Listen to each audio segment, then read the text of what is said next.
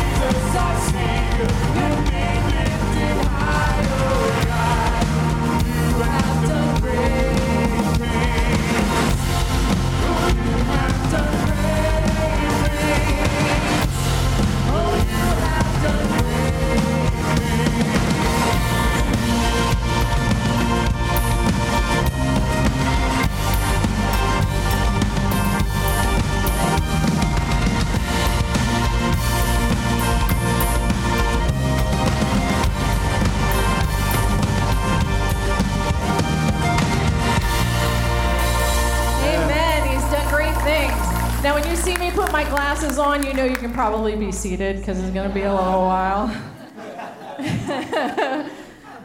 All right, who am I that the highest king would welcome me? I was lost, but he brought me in. Oh, his love for me. Oh, his love for me. So who does God say you are? As believers, this is such a monumental concept to grasp and to meditate on. Our identity resides in knowing ourselves in Christ and living within the stability of knowing you are who God says you are. Who are you that God would want to rescue you? That he would choose to give up his life for you? That he wants to bless abundantly? Let's look at some declarations that Scripture makes over you. I am God's workmanship, created in Christ unto good works. I am an ambassador for Christ. I am part of a chosen generation, a royal priesthood, a holy nation, a purchased people. I am greatly loved by God. And you notice all the scripture references there. You are greatly loved by God.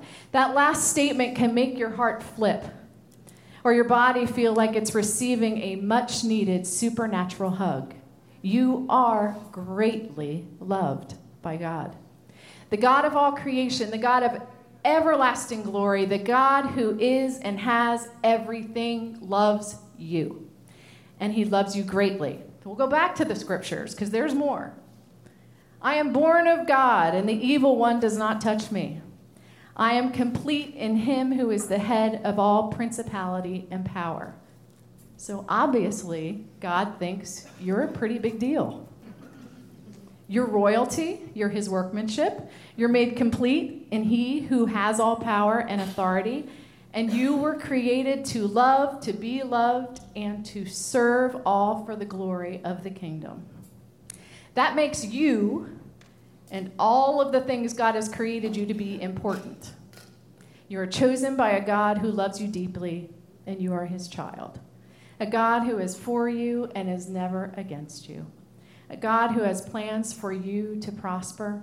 A God who wants a relationship with you.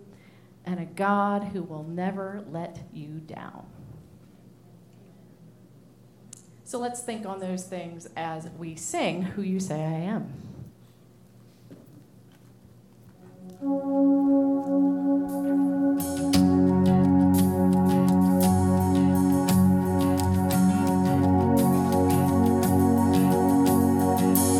Who am I that the highest king would welcome me?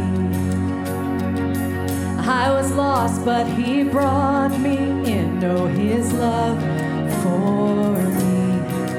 Oh, his love for me. Who that song sets free, oh, is free indeed. I'm a child of God. Yes, I am. Free at last, he has ransomed me. His grace is from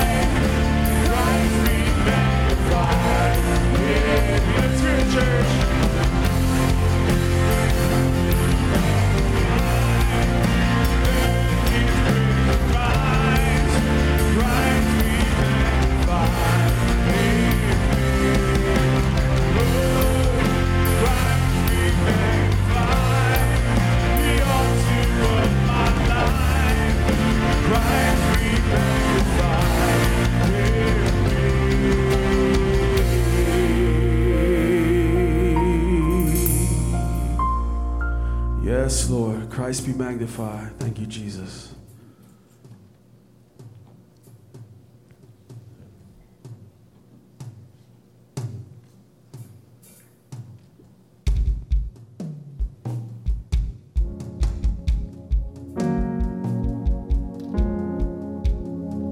We taught you this song last week. See how you remember it. Who else would rocks cry out to worship? Whose glory taught the stars to shine? Perhaps creation longs to have the words to sing. But this joy is mine. With 1,000 hallelujahs, we magnify your name. You alone deserve the glory, the honor, and the praise. Lord Jesus, this song is forever yours. 1,000 hallelujahs, 1,000 more. Verse 2. Who else would die for our redemption? Whose resurrection means our rise? There isn't time enough to sing of all you've done, but I have eternity to try.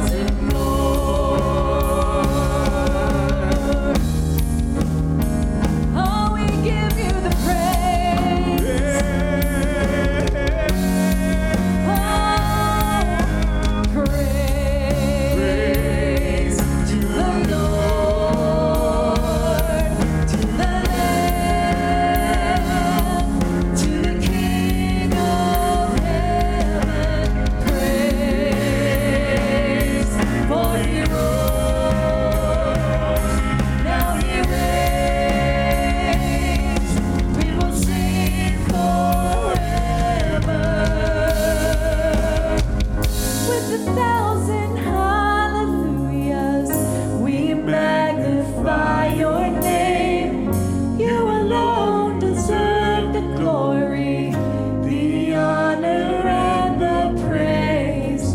Lord Jesus, this song is forever yours. 1,000 hallelujahs and 1,000 more.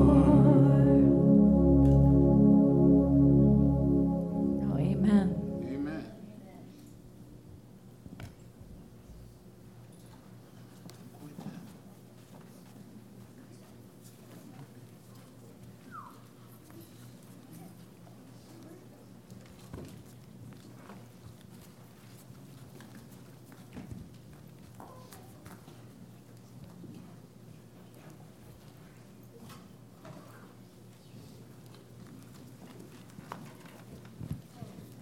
Good morning. My name is Joyce Freimeyer, and since the little light is green, I'm guessing this is on. So I have a few announcements this morning, but first, lest I forget, which I have done in the past, I have to do the offering first. So if the ushers are ready, I'd like to pray for that. Heavenly Father, we thank you so much for everything that you give to us, and we are blessed to be able to give it back, not only to our church, but to the community at large. So we just thank you so much, and we ask that you receive this in the honor in which we give it. And we ask this in Jesus' name. Amen. So hello to everybody out there, too. Sorry, I forgot. So our Change for Change offerings for the month of July, August, and September will go towards helping our friends, Hari and Panka in Bulgaria to purchase items to fill their shoe boxes for Operation Christmas Child. There will also be a new adult class, Praying Always, exploring the nature and variety of personal prayers, begins next Sunday, August 7th, from 11:15 to 12:30 in the Fellowship Hall and online. You can sign up at the Welcome Center on the website, or you can just show up. Mom's group will meet again on Wednesday, August 10th from 6 to 8 p.m. in the conference room. If you have any questions, please see Carla Coons. And after today, we will be opening up the registrations to surrounding communities for the Holiday Bazaar that's going to be held here in October. If you're planning to be a part of it, get your registrations in today so you're sure to get a spot. So everybody have a great afternoon. Thank you, Joyce. And like Julie, if you see me put my glasses down, you know I have some things to say. Joanne is finalizing up and finishing up her sabbatical, and she'll be back with us next Sunday. Tony has been taking some vacation time, and his sabbatical officially starts tomorrow. So for this morning, it's my privilege to introduce our guest speaker. Dr. Rob Palmer is a licensed marriage and family therapist, a professor of marriage and family therapy at Kairos University and Evangelical Seminary, and an approved supervisor and trainer of others in their pursuit of therapeutic and healing skills. His area of interest is quite large indeed. He loves to learn about God, studying Scripture, reading the Greek New Testament, understanding the human person by the way of studying health, the body, counseling, psychology, philosophy, literature, world religions, as well as exploring nature and art. He's written a book on the topic of human suffering called The Diamond of Adversity, The Theology of Suffering. And by the way of fun hobbies, Rob enjoys photography, martial arts, motorcycles, travel, hiking, Italian cookies, yum, and dark chocolate whenever and wherever he can find them. He and his wife, Virginia, have 3 adult children. This is the 3rd time that Rob has been here with us. And I just have to say a couple more things about Rob. Rob is the king of PowerPoint. As you will see in just a minute, he's back there laughing, but I don't think we've ever had anybody who can put up as many slides as Rob can in the short amount of time, and you don't even know it. He just keeps right on going. and the most intriguing message titles. You're going to see that on one of these slides, and it was like, okay, let me just tell you what it is before you see it. Oh, I don't have it up here. It was the scary, whatever, long title about God. So join with me in welcoming Dr. Rob Palmer. Come on up, Rob.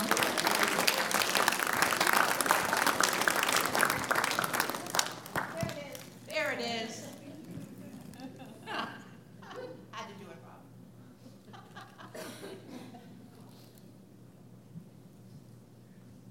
Well, I am honored to be here on this.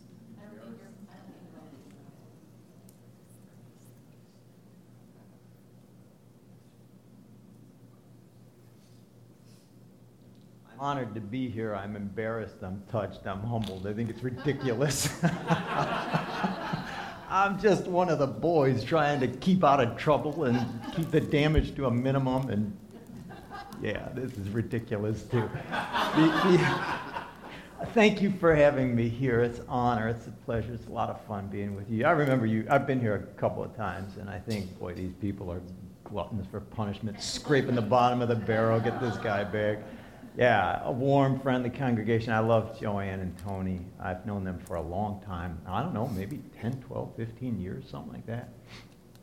Really good people. Really, really good people. And I know you to be a friendly, warm congregation, so I consider myself honored to be a part of you, Sharon. Nice to see you, and good to see a couple of you students that I've had here at Evangelical. Yeah, I'm a professor of marriage and family therapy, so my real forte is to try to understand this whole business of what does it mean to bring healing to people, and man, that's a big wide berth, so doing what I can for that and having fun along the way. Now, a couple of fast things by way of introduction. She's right, these PowerPoints are obnoxious, and they're more there for me to remember, oh yeah, that's right, I got to say this, than for you, so don't worry about them. We're going to skip through tons of them and get done. My goal is to try to get this thing done in 25 minutes, 25, 30 minutes, and zip through it as fast as I could. So let's see what we could pull off. But what else I want to say by way of introduction? I think that covers it. As things come to mind, I'll remember them. And from time to time, now and again in my material, I like to stop and say, what do you think? Could you have thoughts or questions? I'm a teacher. I'm not a preacher. And, so I'm open to people. Most of the time, my students fight with me. And I tell them, if you're not fighting with me, we're not learning. And they disagree. And boy, I tell them, do the one thing you're good at doing. Be opinionated. And are they opinionated? We have a lot of fun. So, yeah, we'll have fun today. Let's pray together and we'll go forward. Lord God, help us to explore such a vast, tough, big, huge topic. Who has the audacity to talk about these things? So we go in with fear and trembling, and we go in humble. So I ask that you would help us to learn a little bit more about you and about ourselves and enjoy life in the journey. Amen. Yeah, big, ugly, mean, and nasty. Scary things people believe about God, right? Okay. Misunderstandings. Everybody's got misunderstandings. Let's see if this thing works.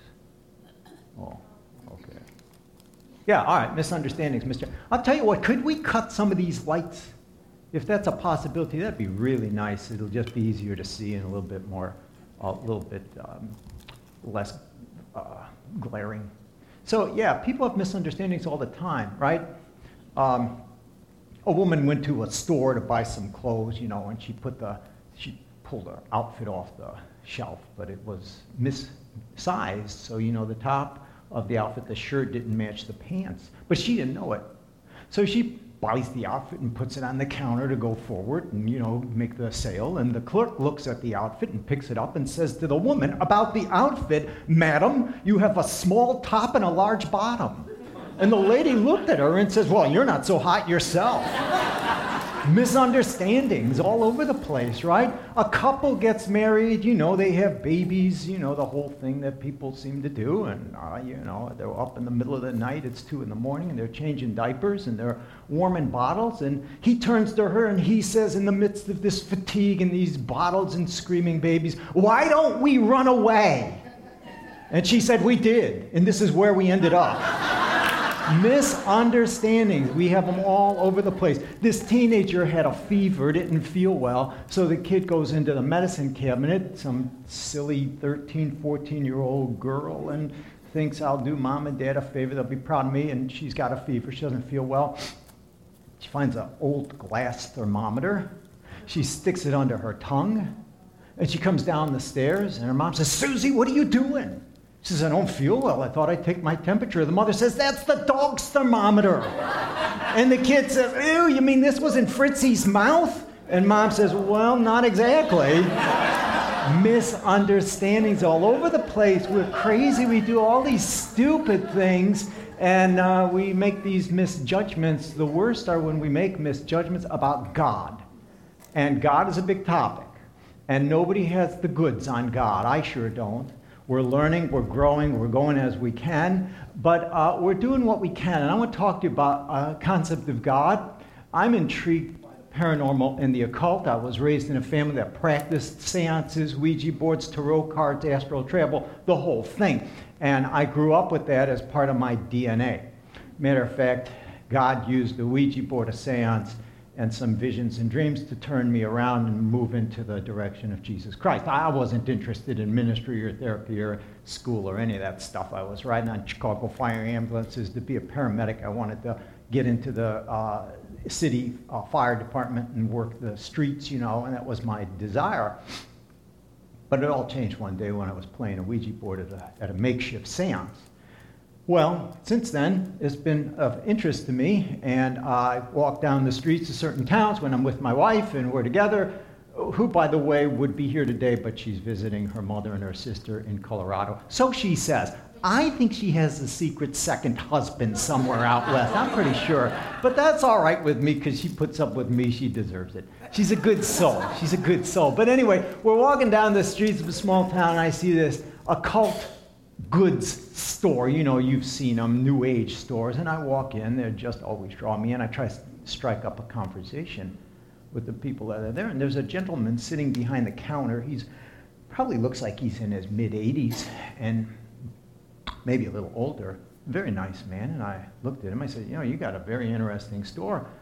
I said, there really is a spirit world around us. You know that, don't you? And he says, oh, yeah. He says, I know it. And to be honest with you, I'm a little worried. I says, what are you worried about? I never met this guy in my life. He says, well, I'm getting older, and I'm getting closer and closer to entering into that spirit world, and I don't know what to expect. I said, what do you think is waiting? I don't know, but he said, it makes me a little nervous. I said, why don't you throw yourself into the arms of God? And you know what he said to me? He said one of the most intelligent things anybody's ever said to me in those kind of dialogues. He says, great idea. Which one? Which one? How would you have answered that question? Which God? How would you have said that? Augustine was a Christian leader in the 400s AD, and a pagan man came up to him, one that does not believe in God, and he held out a little statue to St. Augustine. He says, here is my God, show me yours. Augustine said nothing. He did again. Here is my God, show me yours. Augustine said nothing. Here is my God, show me yours. Augustine said nothing. And then Augustine went home that night, and he wrote the story in his journal. And he said, I did not show him my God, not because I have no God to show him, but because he has no eyes to see him with. What would you have shown or said or revealed about your God? How do we manage and size up this being God? What do we do? We all have these ideas of what makes life happy or miserable, money, power, things. How about your picture of God? How about what you think of God? That's an uncommon secret. And so many people have a museum of horrors in their head because they have warped and distorted images and pictures of God. And their God is too small, impatient, remote, capricious, impersonal. We have these big, ugly, mean, and nasty concepts of God. And they're running rampant in Christianity, and they're killing people that want to follow God. They're killing them spiritually. They're killing them emotionally. I see them in therapy all the time. And so we need to discuss this. What you carry in your head when you hear the word G-O-D. What goes on inside of you? Christianity, in so many cases, is nothing more than Christians chasing idols. And we need to look at what we believe when we say the word God. We're just as prone to that as the secular world. And we get disturbed and distorted by our concepts of God. Now, God's a multifaceted being, infinite. How many facets of God do you buy into and understand? God's an eternal being. Is your picture of God evolving and changing? It should be different than what it was last year and the year before and 20 years ago. And your ministry will be healthy or miserable, your marriage, your parenting, depending on your concept of God. You become like the God you adore. Right? Right? You become like the God you adore.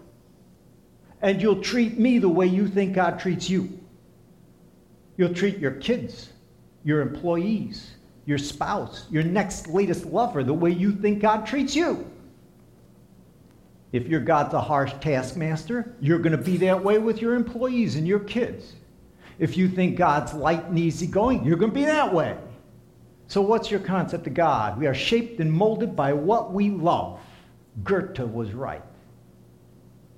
So we got to look into this thing. You know, it says in this passage in the book of Hosea, they became as detestable as that which they loved. You become what you love.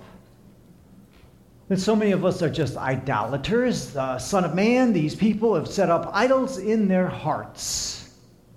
We don't have idols on our shelves anymore, not at least the kind that they used to have in the old days, but we have idols in our hearts, false pictures of God. So we got to look at this concept of God. We got to examine it real carefully. So here's what we're going to do. I'm going to use some of the trades today. If I use your trade or your profession, don't be offended. I'm just trying to use an example. And we're going to look at 10 scary, mean, false pictures that people have of God, right? Now, get it clear. Just because you say the word God and I say the word God doesn't mean we believe the same thing. Two people could work in the same church, pastors in the same church. Pastor Jones believes God is a harsh, tough, mean, rule-bound taskmaster, a lot like Zeus. And Pastor Smith believes God is easygoing and loving and warm. And you got two pastors in the same church with two entirely different gods. Trouble's coming for that church. You have a husband and a wife. They believe two different gods, a father and kids, a mother and kids, right? So we got to get clear in terms of who God is. So let's take a look real fast at 10 false concepts of God, top 10 false gods that Christians worship and cower before, but they're wrong. Yours is on the list. So is mine. And then we're going to look real fast at 4 summary points to help us understand who the real God might be. Now, I'm going to use cultural roles and occupations to make a point. If I touch on your role, don't blow a gasket and write a letter to Obama or Donald Trump or anybody that you want to write. Don't worry about doing it. Focus on God, right? The first God people believe in is the religious God. This is the most common concept of God people buy into. They think God is associated with medieval church accoutrements. And as a result of this, they think God is about things like steeples and stained glass and curtains and monks and monasteries and pastors, and God's a King James Version kind of guy. And God likes to use religious language and likes hymns, and they think that that's true. Is that right? Well, it's not wrong, but it's not right enough. Steeples and stained glass and churches, these are our cultural wrappings to understand God. I was in a restaurant with my wife not long ago, and there was a female pastor a couple of booths down, when she was eating, and she was sitting across from somebody, and she was talking very loudly about her church. John hasn't made his first communion. I'm not sure what he's waiting for. The deacons have yet to reframe those stained glass windows in the sanctuary. Our offerings were down last week. On and on she goes, and I'm watching people watch and listen to her. She's oblivious to the fact that everybody's looking at her. And they're looking at her, and she's on, and it was fascinating because what was intriguing to me was she belonged to this world, and everybody knew it, and they belonged to that world. And it's as if she came from another planet. And when people hear G-O-D, the word G-O-D, they think God lives in the church. This is the most common concept of God. It's not wrong. It's just not right enough. Jesus Christ didn't come to bring a religion. He didn't say, I've come to bring religion. He said, I came to bring life. Christianity isn't a religion, and it's not enough to say, oh, it's a relationship. Christianity is an invasion. Jesus Christ invaded. Kingdom conflict, kingdom clash. So the first concept of God, see how fast we're going? I told you we'd do this. Are you getting this? The first one is the religious God. Second concept of God is the cosmic cop. God is a big cop in heaven with a ticket book and a club. And this does injustice to cops and to God. rules and laws. And, there was a pastor that lived across the street from a church, and he skated to get to the church one winter day, and the deacons called him in and says, "We don't like you skating." He says, "Well, why?" He says, "Well, we don't mind that you skated, but you seem to be enjoying yourself, and we don't like that." That's the way a lot of people think God is. A cosmic cop, a bully, rules and duties, laws and regulations, cold and demanding. Grace? Oh, yeah, sure, there's grace. Forgiveness? Sure, you're forgiven, but knock it off and behave. And when are you going to get it together? And what about all the sins you committed? Boy, the cosmic cop, terrible, terrible. It's just really disturbing. This is wrong because we see goodness and mercy follows me all the days of my life. Goodness and mercy follows. Radap is the Hebrew word. It means to chase, to hound, to pursue. Goodness and mercy is chasing you, not a cosmic cop. The third misunderstanding of God is the sinister accountant, measuring up and keeping records and lists and all your sins and every word you ever said and every thought you're going to give an account for. This is a false, twisted concept of God. The heavenly tax auditor. You ever been audited? I got audited once. Get this letter in the mail. What they call that thing? A systems review, something innocuous. Oh, yeah, right. I had this premonition. I said to my wife, we're going to get audited. That happens to me now and again. Oh, you're crazy. Well, it came in the mail. So we go to I call the auditor. I said, IRS auditor. Oh, it's a random audit. The last 4 digits of your social security number. Oh, okay, all right, no problem. I go to my tax accountant office. We met there. It was a very nice fellow, the auditor. My tax accountant was there. Cost me $300 for the stupid audit, just have my accountant there, and we go through everything, and it was quite an interesting experience. Interesting because when you're audited, you're investigated and you're explored in minute detail. So everything's up and up. I do everything as best I could in the righteous way, and my tax guy is a good guy, and when we get all done and the auditor's reviewing everything, he looked at me and he says, "Now, is this all that you have in terms of IRAs and savings and all that stuff?" I said, "Yeah, not much, it's all." And he looked at me, my wife's there, and he says, "Are you sure?" I said, "Yeah, I'm sure, that's everything." A third time, "Are you sure?" And I'm thinking, uh-oh, something's wrong here. I don't like this. I looked at my wife, I says, "Is this everything?" She says, "Yeah." I looked at him and I says, "Yeah, you know everything. There's nothing else." You know what he said? "Well, I found something." Oh, man, you could have blown me over just like that. It's like, "You did?" I said to him, "You did? What'd you find?" I'm thinking, I got money I didn't know, number one. But number two, I'm also thinking, there's nothing. I know there's nothing. Well, we had some sort of an IRA or a CD 35 years ago that we forgot about and didn't put them in. He says, "Well, I found blah, blah, blah. You got $100 in." I said, "How much is in there?" He says, "You got $100. Oh, brother. But it was fascinating because how much he knew. People think God's like that. By the way, the audit turned out the government owed me $10, so that was a good feeling. Like, good, you're buying dinner, buddy. So people think God's a sinister accountant. He's barely there. He's tolerating you. The truth of the matter is, if we ask God, he'd say, "I like you. I enjoy who you are. You're good company." We don't believe that. Grace? Yeah, but get your act together. The sinister accountant is cold and harsh. My daughter, Heather, who is now in her late 30s, was 10 years old, and she said, Dad, she was reading the Bible, she said, "Dad, does God like me better when I'm good?" That is a very intelligent question. I could hardly wait to hear what I was going to tell her. Like, does God like me better when I'm good? There she is, cute kid. I said, "No, Heather, God doesn't like you better when you're good, but there's more of you to like when you're good. Because when we're not good, we whittle ourselves down. We kind of fade away when we're not good. But when we're good and loving and beautiful and artistic, there's more and more." I said, it's like the difference between liking a turtle and a puppy dog. And that's why you want to be good and you want to be beautiful. And the sinister accountant is wrong. If you, O Lord, kept a record of sin, who would stand? Nobody. Jesus said, "Neither do I condemn you. Go and sin no more." The fourth concept of God people struggle with is the perfectionistic, moralistic, legalistic, 100% God. Somebody called us the gotcha God. Do more, pray more, give more, be more, try more, repent more. Come on, let's go. Like, oh my goodness, get away. But this is what a lot of people believe God is all about. Step it up. I heard a youth pastor say to his people, I think if God were here, he'd tell us, come on, step it up a little bit. And I thought, you got the wrong God.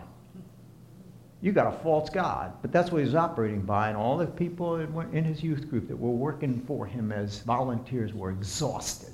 Christians are one of the most exhausted groups of people on the planet because they got this kind of God. It breaks my heart. It just makes me think, what's the disease that has infested and infiltrated our system? Go, go, go, do more and more and more. The devil never takes a vacation. Well, that's nice. But guess what? He's not my example. I'm not following him. I'm following the guy that used to get away a lot and go by the seashore and go into the mountains and go into gardens. I'm following him. This is a false concept of God. I want holiness. Be better, be holy, be more obedient. Don't laugh, don't enjoy, don't smile, don't relax. Oh my goodness, that's a twisted, false picture of God. And Christians feed into that, and they buy into that, and they export that to the world around them. This God doesn't bless or refresh. He talks grace. Oh yeah, a lot of grace. You'll hear a lot of grace chatter. We sing about it, we have it in our books. But in day-to-day life, people don't buy this, and they don't buy. You know how you know what your concept of God is? You know there's three kinds of gods that you're supposed to believe, and we're going to talk about this later. And you know how you'll know your real, true concept of God, what you really believe? When you blow it big time. When you blow it, and I don't mean you just, you forgot to pay the girl at Walmart $5 and you walk out and they, oh my, I forgot $5. I mean big time. You have the affair. You get the abortion. You do the wrong thing. Big time. And when you do it big time, and who hasn't, right? An internal voice will start talking to you. And when that internal voice kicks in, you will know what your real concept of God is. When that internal voice says, that's all right. You're loved. You're valuable. This doesn't measure you. You're learning, you're in process, you got a concept of God that is just like Jesus. And when that internal voice says, what's wrong with you? When are you going to learn? How are you going to stop? Why do you do this? You got the wrong God. You got the wrong God. You got the sinister accountant or the cosmic cop. I worked with a couple that came to me for therapy. They were sexually active. They were Christian people, young couple, sexually active. Hormones got the best of them, and they blew it, and they had sex with one another. But they're Christian people. I don't know if they were on worship team or youth group or whatever it was. But then they felt terrible. And one guy he said he would start to cry in my office. And he said I was cutting some potatoes or tomatoes for dinner or whatever it was the night before he was sexual with his girlfriend. He says, the knife slipped and I cut my finger and it had to go to the emergency room. And then through tears, you know what he said to me? God caused the knife to slip to punish me for my sin. Wow. That's a concept of God, and it is alien to the God that Jesus Christ talked about. The moralist slave driver is impossible to know and love and please. Jesus said, come to me, all you who are weary and heavy laden, and I'll give you rest.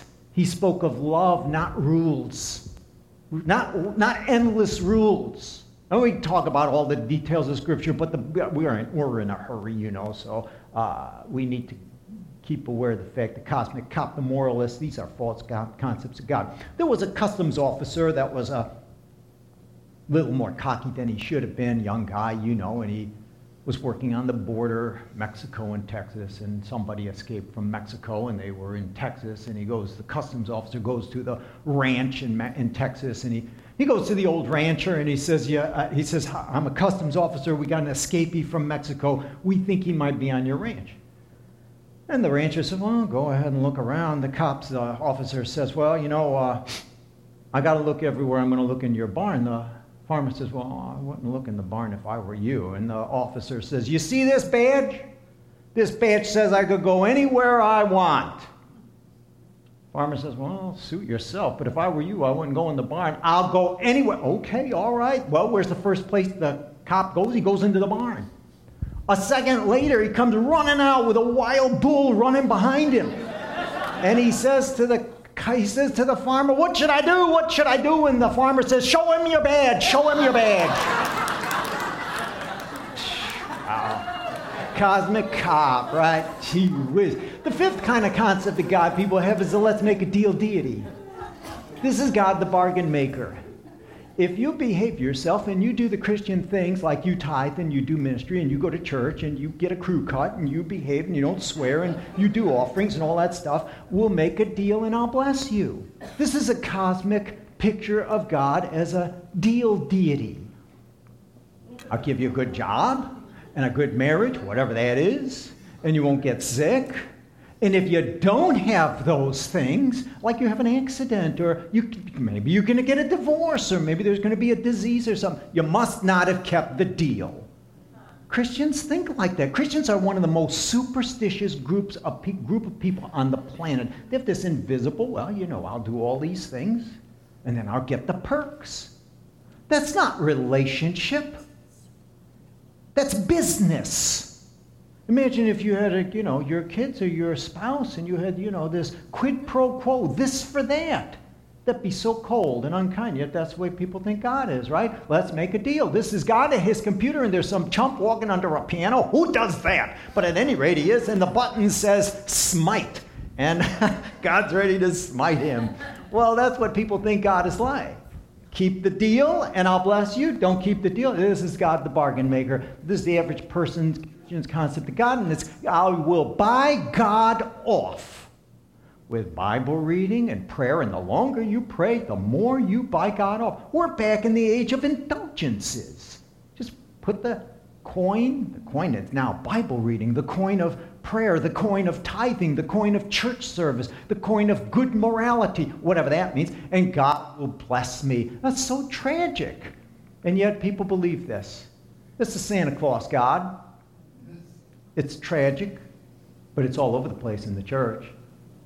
Jesus was very clear. God causes his sun to shine on the just and the unjust. The rain falls on the good and the bad, not just people who make a deal with God. Sixth is the managing stage director, God. God's running show of life. He's got a lot on his mind. It's a big deal, and you are just a little peon. It's a big world. God's got the big dogs to worry about, managing the stage of life. He tries his best to attend to you, but things will slip through the cracks. God's the frazzled phone operator, the old day phone operators. He could barely keep up. I had a rabbi friend, and he'd say to me, "Rob, the world's gotten away from God." And I'd said, "Rabbi, you really believe that? Do you have kids?" "Yeah, I got kids."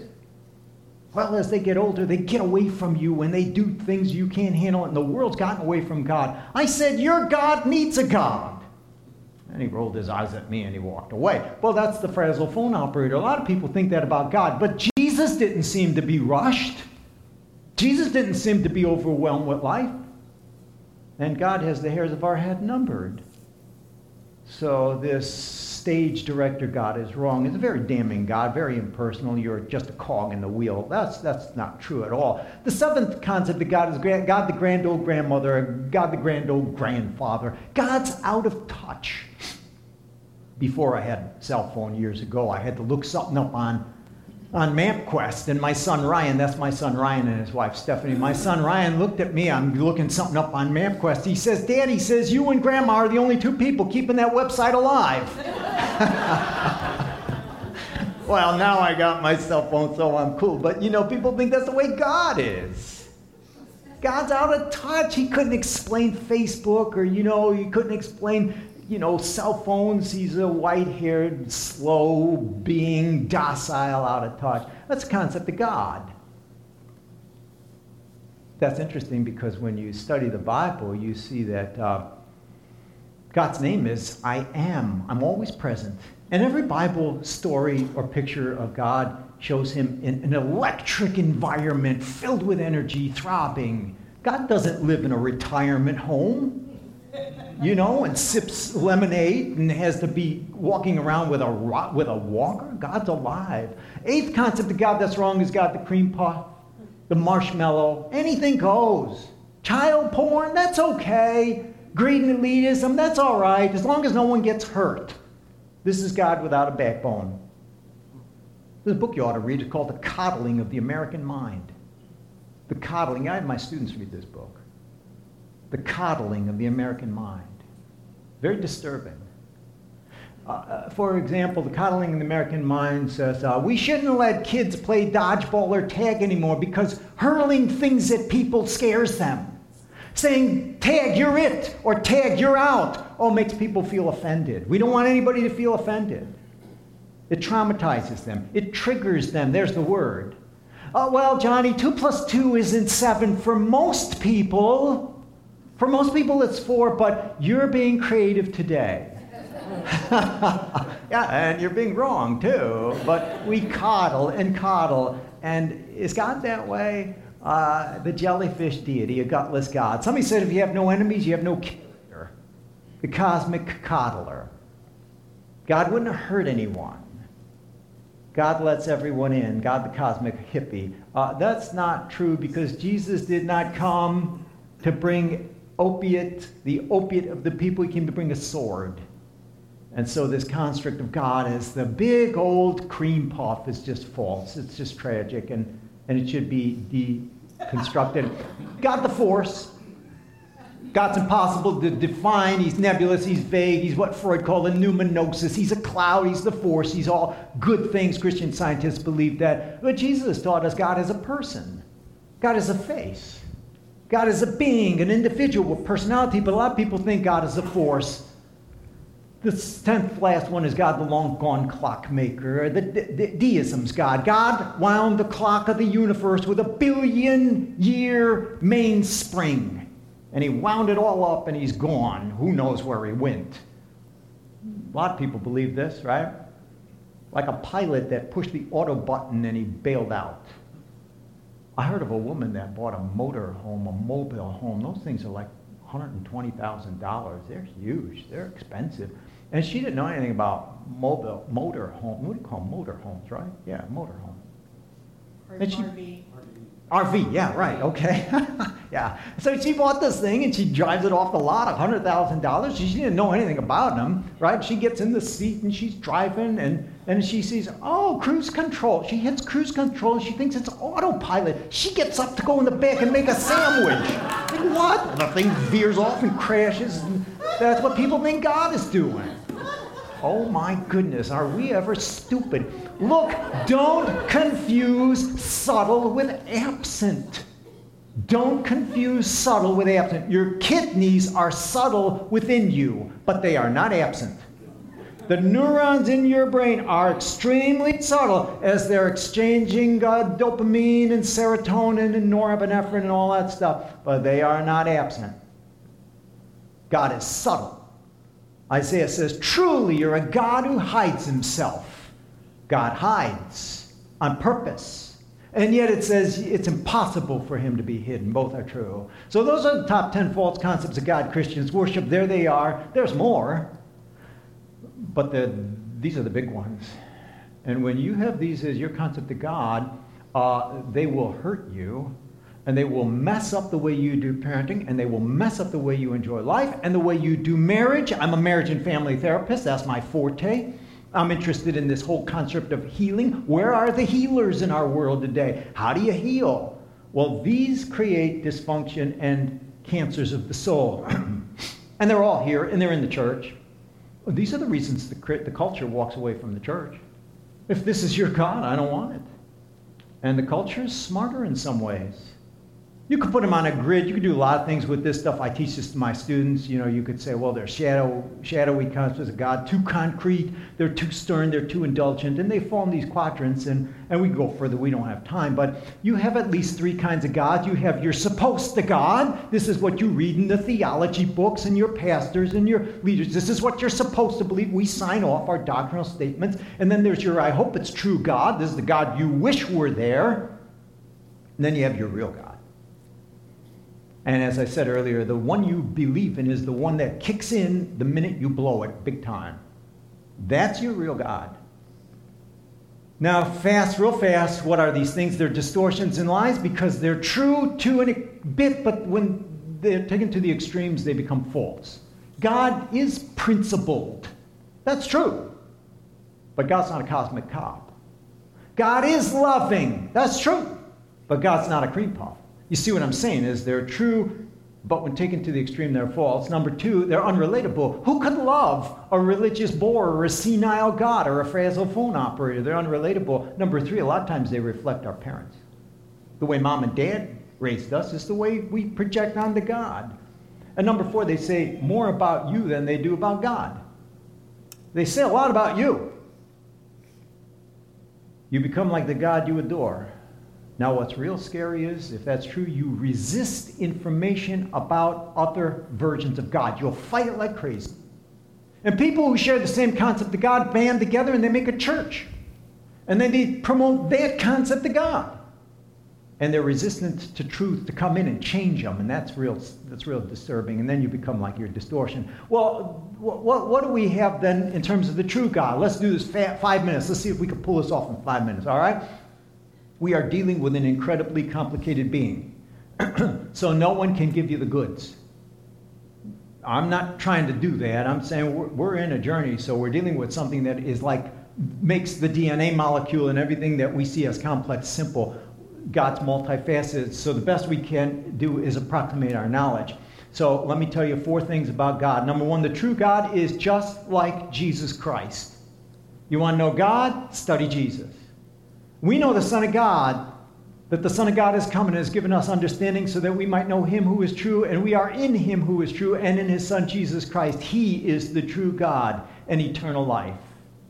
Who is God? What's God like? Study Jesus. Philip says to Jesus in the upper room, show us God and we'll be happy. And Jesus says, Philip, have I been with you so long you don't know me? He who has seen me has seen the Father. John 14. Jesus is God. God is just like Jesus. John 1:18. No one has seen God at any time, but the unique, one and only God who is in the bosom of the Father has exegeted him. Exegeomai leads out the meaning. Jesus teaches us what God is like. As Jesus is kind, God is kind. As Jesus dignifies, God dignifies. What angered Jesus angers the Father. There's no such thing as an Old Testament and a New Testament God. That is wrong. It's the same God. It's the same deity. So what's God like? Just like Jesus. Number 2, God is just like the father of the wayward son. Luke 15, you know the story of the prodigal son. The kid goes off, he does his own thing, sex, drugs, and rock and roll, makes a mess of his life. The father sees him coming back and he throws his arms around him and he has compassion and he brings out the best robe and the best ring and the best sandals and he has steak, let's create steak. And then he said, let's go get a symphony, or the Greek says a symphony orchestra, music and dancing. That's what God's like. The father of the prodigal son. If your God is not like the father of the prodigal son, you got the wrong God. I was working drug and alcohol therapy in a DNA center, and I had a group of recovering addicts always getting together every 2-3 days, 28-day rehab, and I'm the DNA therapist there, and I tell them, God bless you people for being here. All different religions and all different cultures, and I'd say, you're trying to recover from drug and alcohol. Here's my simple psychology of addictions. Number 1, every addiction is a highly religious experience, and it starts out like this. Number 1, your addiction, drugs, sex, alcohol, cocaine, whatever it is, starts out as a savior. This thing will save me. My cocaine, my pornography, my alcohol, my money, whatever, this thing will save me. Make me happy. Number 2, it turns into a god, and then in time, number 3, it turns into a demon. And it will possess you. And they'd all nod, yeah, that's right, that's right. And then I'd say, now look, it takes a God to conquer a God.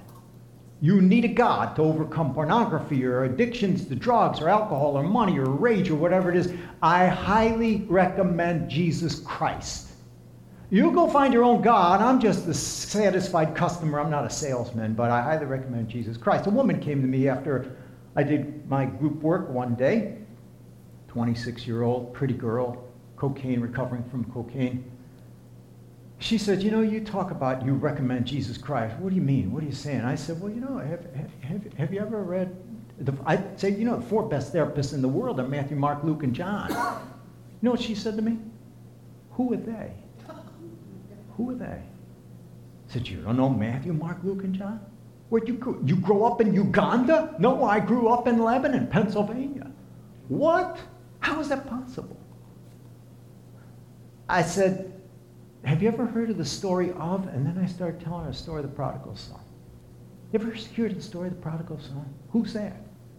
I could have cried. Here you are in America, supposedly one of the best countries in the world. That's a questionable construct, but at any rate, and you never heard Matthew, Mark, Luke, you never heard about the prodigal. So I started telling her. Well, there was a man that had 2 sons, and the younger of them said to his father, give me the inheritance that's going to come my way. And the father goes to the safe, and he dials the common, and he takes out his money, and he gives it to the older brother and the younger brother takes the money and scoops it up, and he goes on a journey a far way off. And I'm telling the story, right? She never heard this story in her life. Tabula rasa, blank slate, never heard it before. How ripe, how beautiful. What would you have said to this girl? Never heard it before.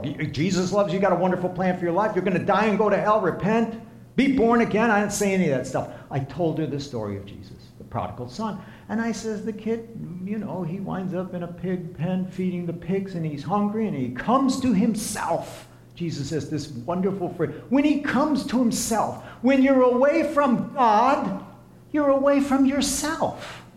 And he comes to himself. He says, how many of my father's servants the Greek says they're surrounded by bread. And here I am eating pig food. I know what I'll do. I'll go home, not because I miss my father, but because I miss the bread. Oh, what a reason to change your life. But anyway, I'm telling the story, and the kid gets up and he goes home, and the father sees him a long way off, and he gets excited, and he runs, and he hugs him, and embraces him, and he kisses him, and he said, bring the best robe, and bring the sandals, and bring the wreath. And the girl is riveted on me. She's locked onto me. It was a moving moment. She's just focused. And I get all done. And I tell about the elder brother and about the father. He was dead, and now he's alive. He was lost. He's now found. And she had tears coming down her cheeks, and she said to me, Dr. Palmer, that's the most beautiful story I ever heard. And I looked at her, and I says, and you telling me you never heard it is like saying you never ate an ice cream cone, and you never had a steak. And this is the being that loves you. Too bad so many Christians don't believe that. Too bad that that is not their God. But that is the way God really is. Jesus said so. The true God is like the father of the prodigal son. The true God is not like the elder brother in that story. We got that all turned around. The elder brother wants to nail that kid. The elder brother wants to exclude him, put him on probation, ream him out, keep him at arm's length. The elder brother is running Christian churches, and the father is out. The elder brother wants... The father doesn't talk about payment. You offended my honor. We have to talk about what you did. There's none of that stuff. There's acceptance and there's grace. And if you compare the elder brother and the father, you could see false concepts come through. Number 3, the true God is like love, right? God is love. 1 John 4:8. I didn't make that up. God is love. Oh, is that true? Yeah. Well, then what's love like? So we get a profile of love, 1 Corinthians 13, and we get a picture profile of God when we look at 1 Corinthians 13. If love is patient and kind and all those things, then God is patient and kind. And look at this. Love keeps no account of wrong. God keeps no account of wrong. Love does not act unbecoming. God won't embarrass you. True concept of God. What's God really like? Not a cosmic cop, not a bully, not a moralist, not a religious. God is number 1, just like Jesus. Number 2, God is just like the father of the prodigal son. God, number 3, is love. Number 4, with this we're going to be done. God is Jonah's frustration and our celebration. What do I mean? Well, I mean this. Jonah is told by God, go tell the bad guys to turn and repent. Go tell Putin in Russia. 40 days, the whole place is coming down. Jonah loves the idea. Good move, man. It should come down. Go get him.